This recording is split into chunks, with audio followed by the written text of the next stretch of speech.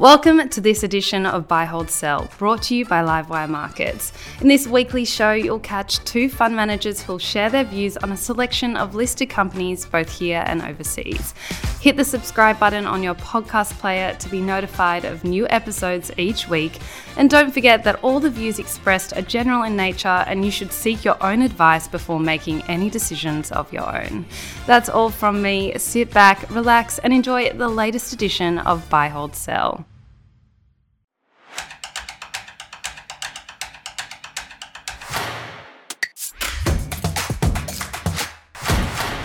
Hello and welcome to Livewire Markets Buy, Hold, Sell. Today we are taking a look at 5 ASX listed income stocks.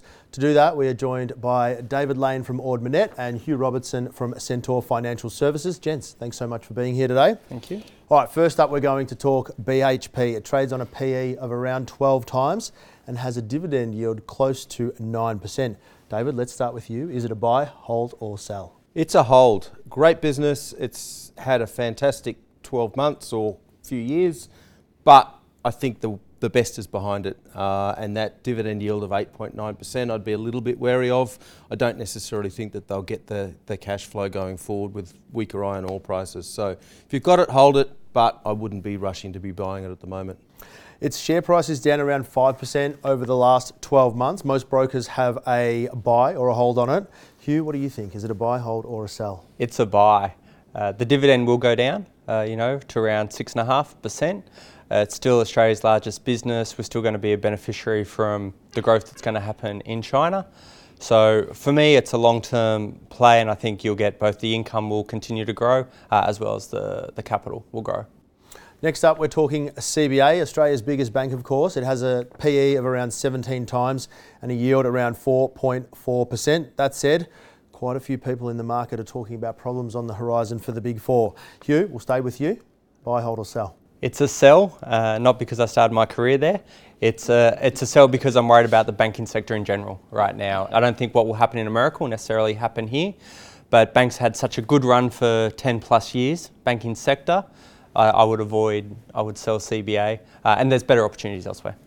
The share price is up around 2.5% over the last 12 months, down 6.3% year to date. However, David, buy, hold or sell? It's a hold. I think that there are better banks around. CBA commands a premium as far as the share price is concerned.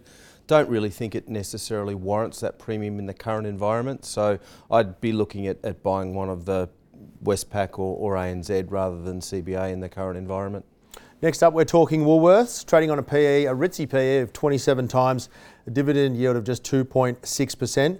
David, last one for you, buy, hold or sell? I think that's a sell. I think that the consumer discretionary market is heading for trouble, and I think that Woolworths, as you said, are trading too expensively at the moment, so I'd be steering clear of them.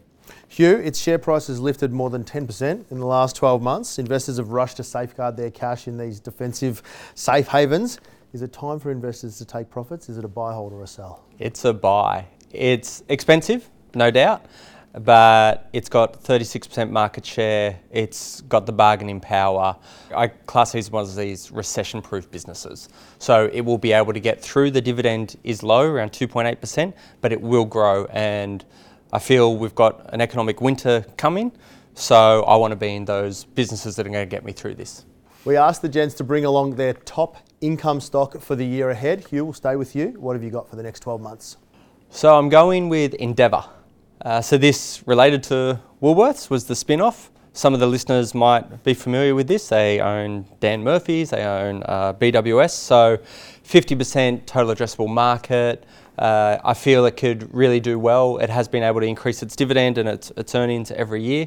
So if we do go through again a winter and some tough times, I feel a business like that will get me through, both in terms of share and in lifestyle, to get me through the economic winter. I was going to say, that's the last thing people will give up is the drink. David, over to you. What is an income stock that you've been recommending to clients? What do you like for the next 12 months? Yeah, a company called Ventia Services, and they're a provider of the back-end support for the broadband rollout. They do a lot of the infrastructure behind building out office parks, etc. It's a business that's growing in its market share, provides a decent income, and also has some growth potential coming forward. So yeah, I think Ventia Services is a great business. Well, that's all we have time for today. Thanks so much to David and Hugh for their fantastic insights. If you enjoyed the episode as much as I did, make sure to give it a like, and don't forget to follow our YouTube channel because we're adding lots of great content every single week. Thanks for listening to Buy, Hold, Sell, brought to you by Livewire Markets, Australia's #1 source of expert investment analysis and insights. Register for free online at livewiremarkets.com and you'll discover more exclusive investing articles, videos and podcasts.